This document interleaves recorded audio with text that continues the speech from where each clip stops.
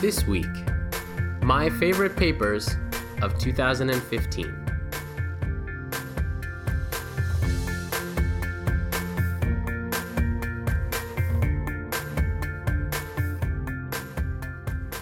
Hello everyone and welcome to The Rounds Table, a weekly podcast about major new research in medicine hosted online at Healthy Debate.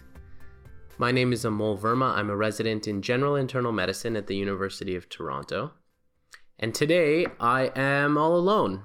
Not in like the sad, depressing kind of way, but in the way that prompts some reflection. And since this is the beginning of a new year, we decided to add on to the massive heap of year-end lists and bring to you my favorite papers of 2015. So this is deliberately worded as as in only one humble resident's opinion, and favorite, not best, because these are the papers that caught my eye. And specifically, I'm looking this week at papers that I think are most relevant for internists in a somewhat self-interested manner. And so a lot of other really great papers I have left off this list. As with any list, this will be incomplete and imperfect, but I've picked 10 papers. I'm really curious to hear whether there's anything you would change. So let me know. You can send me a message on Twitter at Amol A. Verma or at Rounds Table, and let us know what you think. So I've classified these papers into three categories. One is hypothesis generating. So I'll talk about 4 papers that I think are interesting, important, and hypothesis generating. 5 papers that are practice changing. And the third category is practice affirming, and there is only one lonely paper in that category. Almost all of these we have covered before, so we're going to go through them fairly quickly. And basically, I'm going to give you the highlights of the study and a little bit of context. So let's dive right in. So we'll start with the category of hypothesis-generating papers. So the first hypothesis-generating paper I want to talk about is the discovery of a new antibiotic, teixobactin, which was a paper published by Ling and colleagues in the journal Nature at the beginning of 2015. So these authors discovered a new class of cell wall inhibitor. It's a groundbreaking new antibiotic discovery. The context here is obvious in that multi-drug resistance is becoming an increasingly important and, for some people, terrifying public health problem. In fact, we recently heard about a scary new development in antibiotic resistance, which was the emergence of plasmid-mediated resistance to colistin, which is called MCR1 in animals and human beings in China, as reported in the Lancet Infectious Diseases.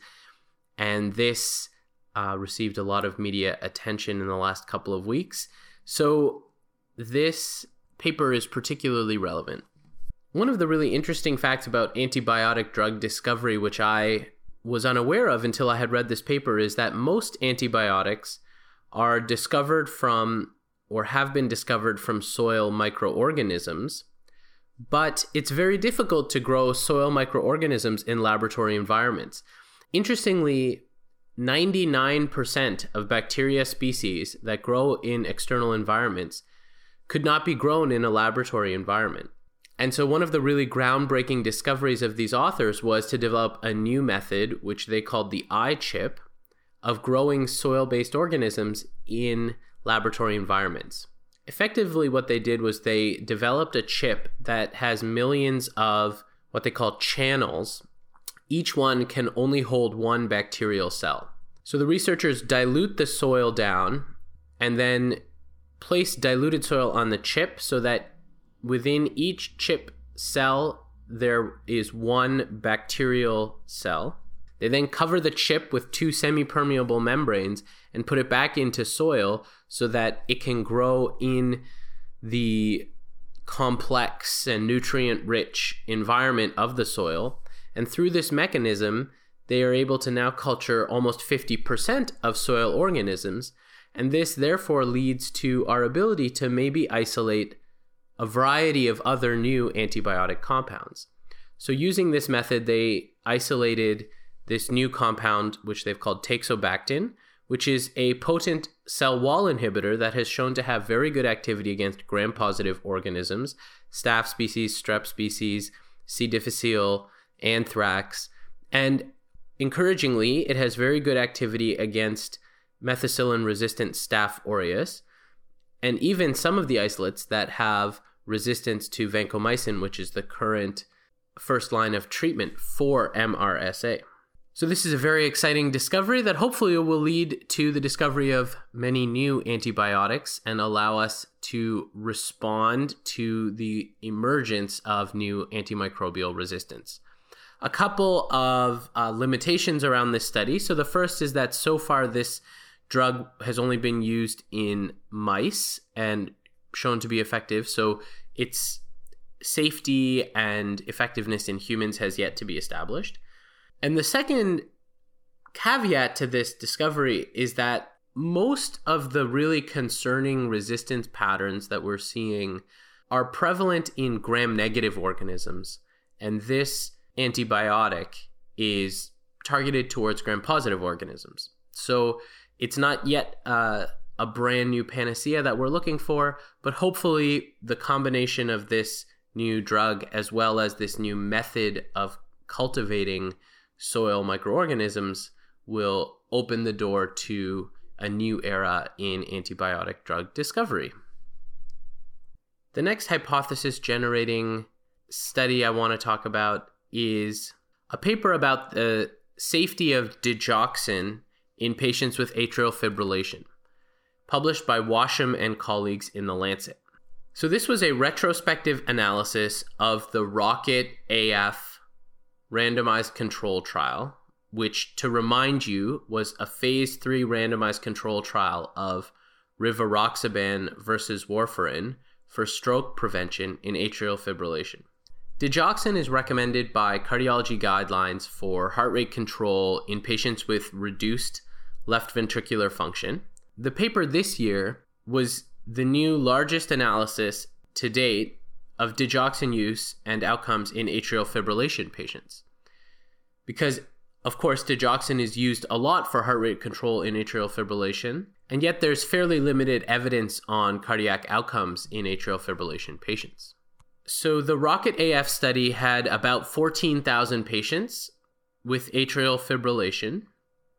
The patients were on average 73 years old, 40% women, 80% white, and had an average CHAD score of 3, so intermediate risk for stroke.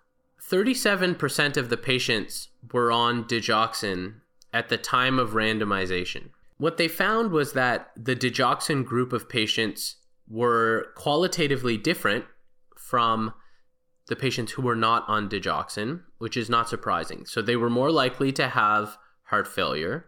They were more likely to have diabetes. They were more likely to have persistent atrial fibrillation, and they were more likely to have a higher baseline heart rate. In contrast, the patients who were not on digoxin were more likely to have previous strokes. They found when they compared groups that the use of digoxin was associated with increased all-cause mortality. In the digoxin group, the all-cause mortality was just over 5 events per 100 patient years, whereas in the non-digoxin group, all-cause mortality was just over 4 events per 100 patient year, and this was an annual number needed to harm of about 100. They also found increased vascular death and increased sudden death.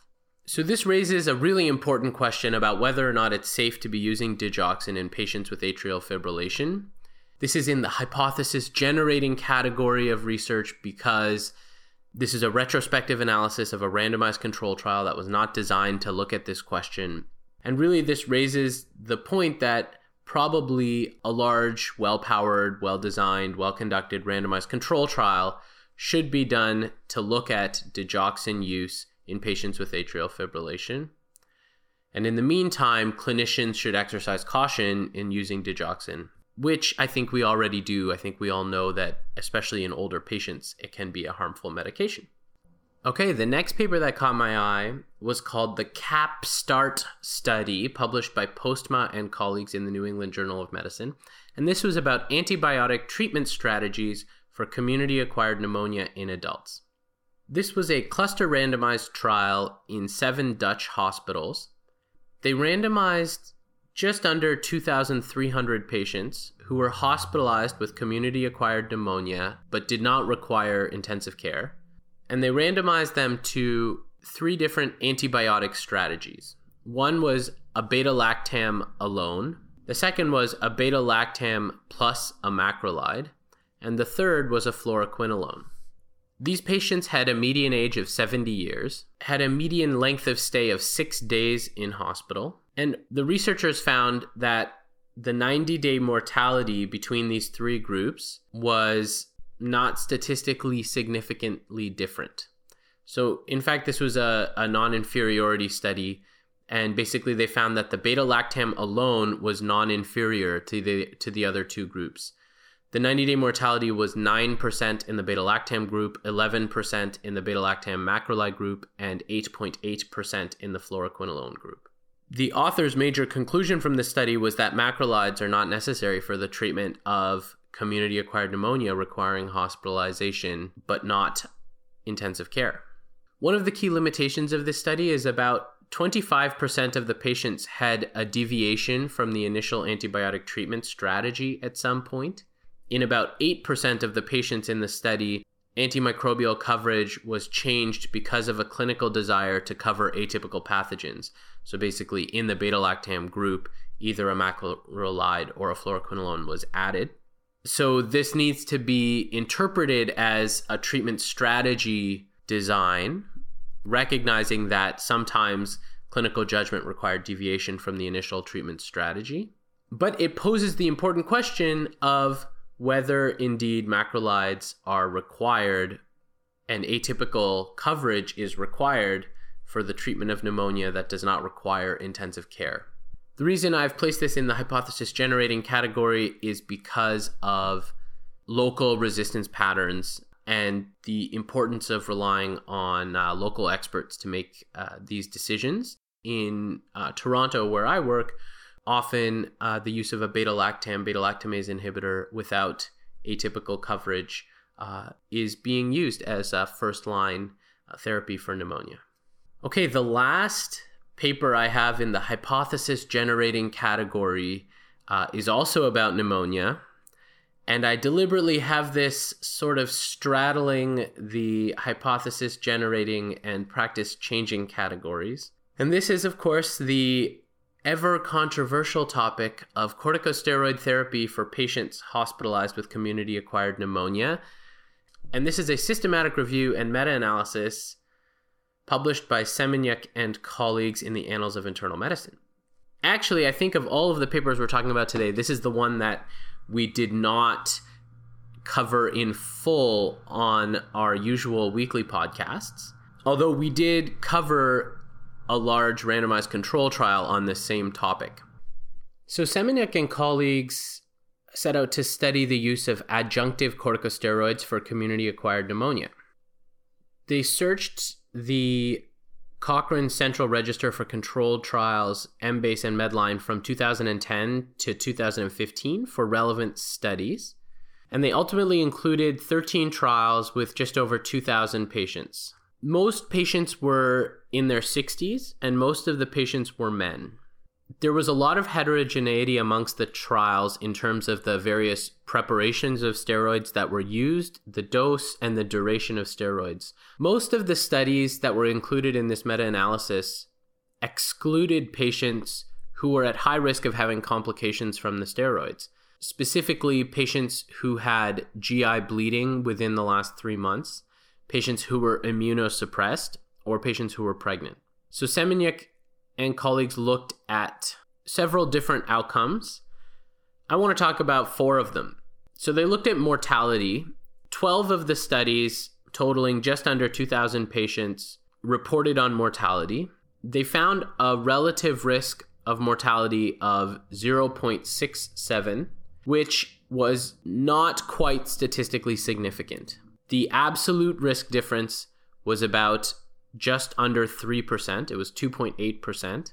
And so the authors of this meta-analysis have reported this as a possible trend towards mortality benefit. This may be a subgroup effect. Most of the mortality benefit was seen in studies of severe pneumonia, but this is likely an overestimate of effect size overall and may even in fact be spurious because it wasn't a consistent benefit that was seen across all of the studies.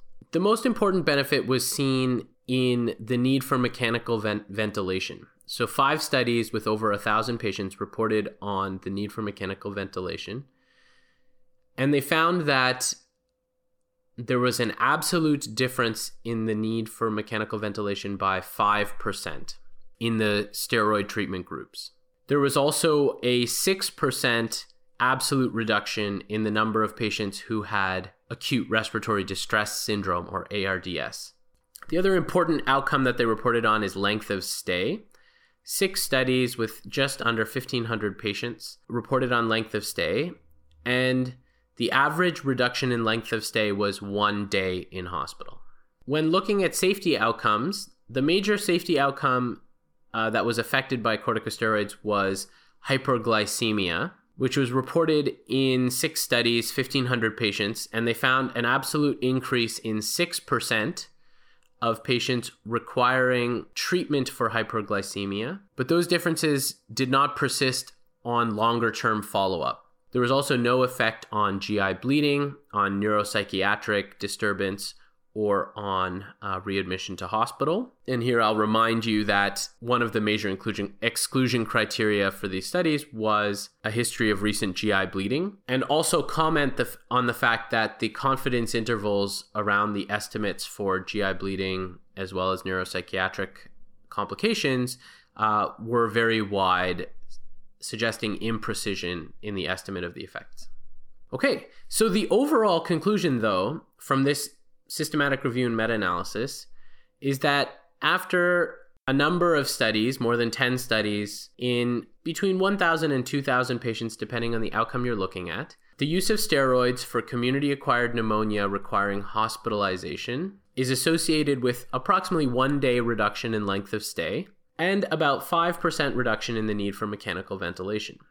I have to say that this finding and all of the conversation that happened around steroids and pneumonia, certainly in the clinical circles that I travel in, has been met with, shall we say, enthusiastic ambivalence, which is basically that some people seem to be excited about it, and a lot of people are actually not yet convinced. I have to say I find it a little bit puzzling that people are not convinced. There have been several now randomized control trials that seem to be showing these consistent effects. But indeed, people are not convinced. They're still concerned about some of the side effects of steroids. And so there are several randomized control trials underway, one in France and one in the United States, where researchers are trying to look at this very question and get at some of the more granular questions around the dose of the steroid and the duration of treatment. And those are set to come out in the next couple of years. So until then, this body of evidence, I think, still sits in the space between hypothesis generating and practice changing, depending upon how much of an early adopter you are as a clinician. Okay, now let's change gears and move to our more obviously practice changing papers from 2015. So the first one I want to talk about is the REVERT study, which was postural modification to the standard Valsalva maneuver for emergency treatment of supraventricular tachycardia, as published by Applebaum and colleagues in The Lancet. So this was a randomized control trial of 433 patients who had supraventricular tachycardia in the emergency departments in England, excluding patients with atrial fibrillation and atrial flutter. These researchers randomized patients either to a standard Valsalva maneuver, which was 15 seconds of bearing down at a pressure of 40 millimeters of mercury, versus the standard Valsalva maneuver plus supine repositioning and a passive leg raise. And they found a dramatic improvement in the number of patients who achieved sinus rhythm after these modified maneuvers. 17% in the standard group achieved sinus rhythm, whereas 43% in the modified group achieved sinus rhythm. The maneuvers are really easy. If you don't have a manometer that you can have a patient blow into, the authors suggest getting a simple syringe, asking the patient to blow into the syringe and bear down for 15 seconds, and then laying the patient supine and passively raising their legs. There's a great video on the Lancet website, which you can access through our website at Healthy Debate. And this seems like a safe and possibly very effective approach to treating SVT that hopefully we should all be trying and seeing if it's effective in our practices. The next paper that I want to talk about is about alcoholic hepatitis. This was the STOP-AH trial published by Thurs and al. In the New England Journal of Medicine, examining the use of prednisolone or pentoxifylline for alcoholic hepatitis. This was a double-blind, placebo-controlled, randomized controlled trial of 1,103 patients in 65 hospitals in the United Kingdom. Patients were included who had alcoholic hepatitis and were categorized as severe using the Madri score. Patients were randomized to 28 days of prednisone, 28 days of pentoxifylline, or both. In this study, 16% of patients died at 28 days, and the authors found that pentoxifylline did not reduce death. Prednisolone may have reduced death. The odds ratio was 0.72 and the p-value was 0.06, so just missing the cutoff for statistical significance. They found that the patients that were treated with prednisolone had increased rates of infection, 13% as opposed to 7%, which was a statistically significant increase in infection. And they found that there was no effect on survival or transplant at 90 days or 1 year. There are a couple limitations to this study. One is that the study was initially powered to detect 30% mortality rates, and they ended up only finding 16% mortality rate, so about half the number of events that they had expected.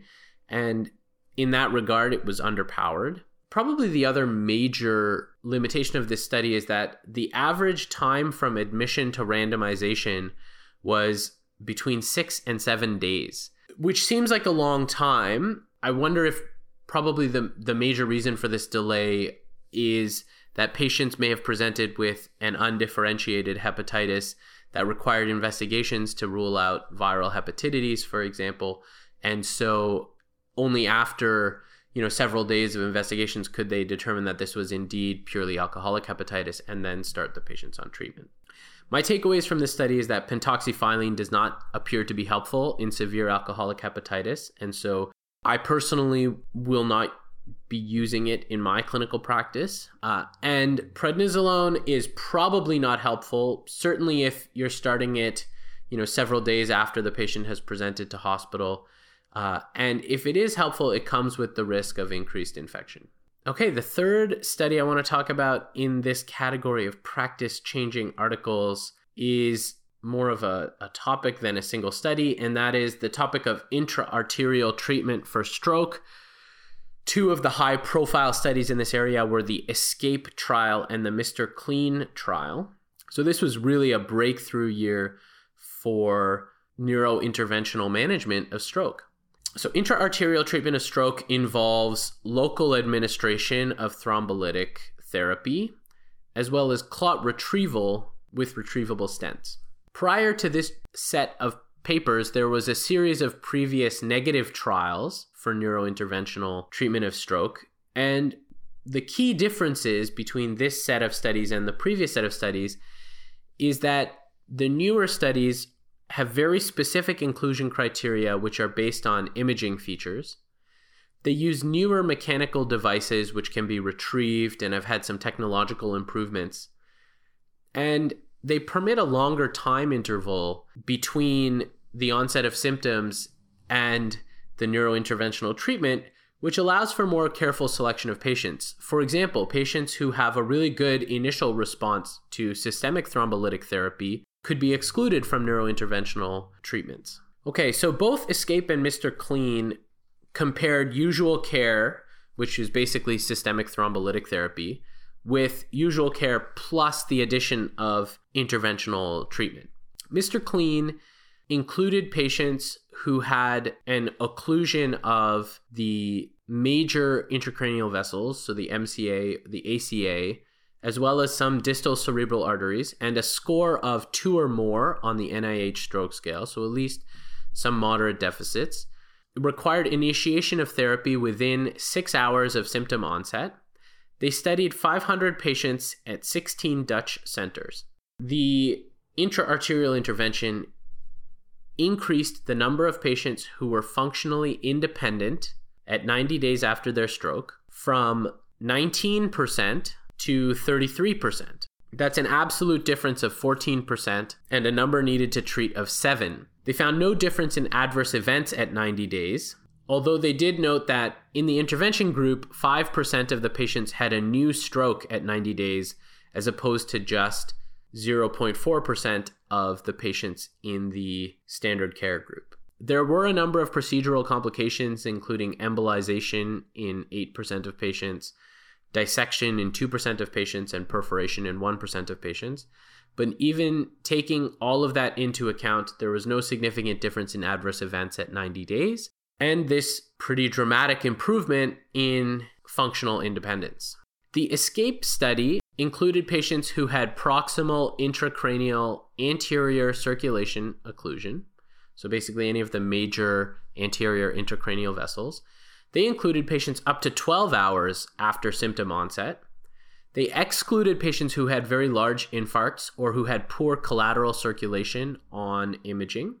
So again, really heavily focused on imaging criteria for enrollment. They studied 316 patients at 22 centers, and they found that at 90 days in the treatment group, functional independence again was much improved in the intervention group, 53% versus 29% in the non-intervention group. They also found a mortality difference. In the intervention group, mortality was 10.4%, whereas it was 19% in the standard care group. So to summarize, our very exciting era of research and practice in the treatment of stroke suggests that neurointerventional treatments for the right patients can have very dramatic improvements in both functional independence and also mortality, and this is absolutely practice changing. Okay, the next study I want to talk about is the EMPA-REG outcome study published by Zinman and colleagues in the New England Journal of Medicine. This was a study of empagliflozin and cardiovascular outcomes and mortality in type 2 diabetes. So many studies, tens of thousands of patients with type 2 diabetes have been conducted, and really prior to this study, there was no convincing evidence that glucose lowering reduces cardiovascular events or death. At best, the literature suggests a modest benefit after prolonged follow-up, and we know that it does have a benefit at reducing microvascular complications, so neuropathy, retinopathy, etc. Empagliflozin is an inhibitor of sodium glucose cotransporter 2, which acts at the kidneys to reduce glucose reabsorption and thus improve the excretion of glucose from the body. This is a unique category of glucose-lowering agents because it is the only class of drugs that actually removes glucose from the body. Pretty much all of the other anti-hyperglycemic drugs either increase insulin secretion or increase insulin sensitivity in some way to improve the body's processing of glucose. This is the first drug that actually removes glucose from the body. So this was a double-blind, randomized controlled trial in patients with type 2 diabetes. The patients also had to have a BMI of less than 45 and a glomerular filtration rate of greater than 30, so they had to have reasonable renal function. And importantly, these were patients who had high cardiac risk. They had to have a history of prior heart attack, stroke, peripheral vascular disease, or coronary artery disease on angiogram. These patients also had to have stable glucose control. So they needed to have an A1C that was stable between 7 and 9 on no medications or between 7 and 10 on medication. So 7,000 patients, just over 7,000 patients, were randomized to either empagliflozin or placebo.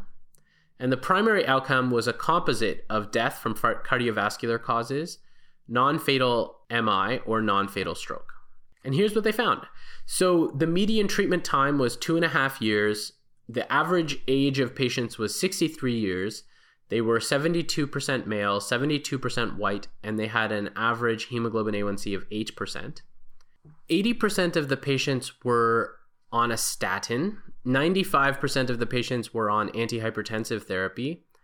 And in terms of other diabetes medications, this is really interesting. So about 75% of the patients were already on metformin. Almost 50% were already on insulin. So that's really interesting in the sense that we often dichotomize treatment for type 2 diabetes between insulin requiring and non-insulin requiring. And this really speaks to the fact that this drug may be beneficial even for patients who are already on insulin. In the treatment group, 10.5% of the patients had that composite primary outcome of death from cardiac causes, non-fatal MI or non-fatal stroke. And in the placebo group, it was 12.1%. This difference was driven by death from cardiovascular causes. So there was a statistically significant reduction in death from cardiovascular causes. In the treatment group, death was 3.7%, and in the placebo group, it was 5.9%. This is a number needed to treat of 45. If we look at death from any cause, there was a number needed to treat of 38. So to summarize, empagliflozin was associated with reduced death from cardiovascular causes, reduced death from any cause, and also reduction in the composite primary endpoint. Now, the really interesting thing about the mortality difference in this study is that it emerged very quickly. Somewhere between 3 and 6 months, we saw that mortality difference separate between the groups, and then the groups stayed separated for the duration of the study. This raises the really fascinating question of why was there a mortality benefit? It's hard to invoke a mechanism of glucose lowering and long-term effects on atherosclerosis when the difference happened in only 3 months. And so many people wonder if it was the diuretic effect of the drug. There is also a lot of theories about its pleiotropic effect. So it's been shown to have an effect on arterial stiffness, heart function, cardiorenal effects, reduced levels of uric acid, reduced blood pressure, in addition to its glucose lowering effects. So the bottom line is we really don't know why it was such an effective medication, but this study shows that it is. In terms of safety, there was not an increased risk of urinary tract infections in the treatment group. However, there was a slight increase in the number of patients who had urosepsis, so patients who became really ill from their urinary tract infection. In the treatment group, it was 0.4% as opposed to 0.1% in the placebo control group. I'll make one editorial comment here, which is that one of the complications associated with the SGLT2 inhibitors like empagliflozin and canagliflozin that has now emerged in clinical practice is the association of these medications with DKA, even in patients with type 2 diabetes. So that's just a point for all you clinicians out there.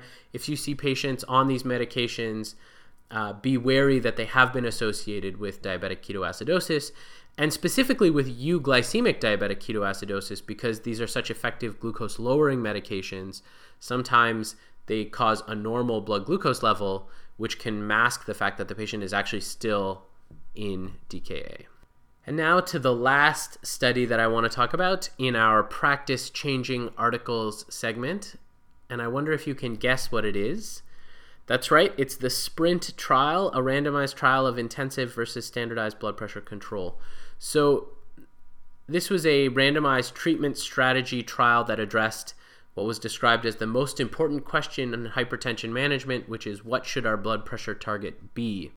This was a study of 9,300 patients who had a blood pressure of greater than 130 and increased cardiac risk. increased cardiac risk was defined as the presence of clinical or subclinical cardiovascular disease, chronic kidney disease, an elevated Framingham risk score of greater than 15%, or age greater than 75. Importantly, patients with diabetes were excluded from this trial, and patients with prior strokes were excluded from this trial. Patients were randomized to a target of less than 120 or a target of less than 140.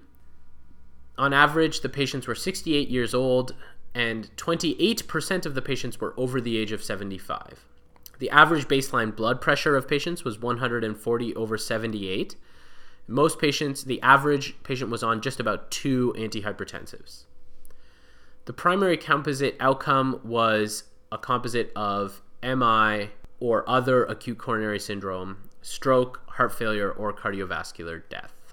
They found that they were able to achieve a good separation between the treatment strategy groups in blood pressure that was achieved. So the mean blood pressure in the intensive treatment group was 121, whereas the mean blood pressure in the standard care group was 136. And as you probably know, if you listen to this podcast or follow the medical news, the trial was stopped early after a median follow-up of just over 3 years because of benefit.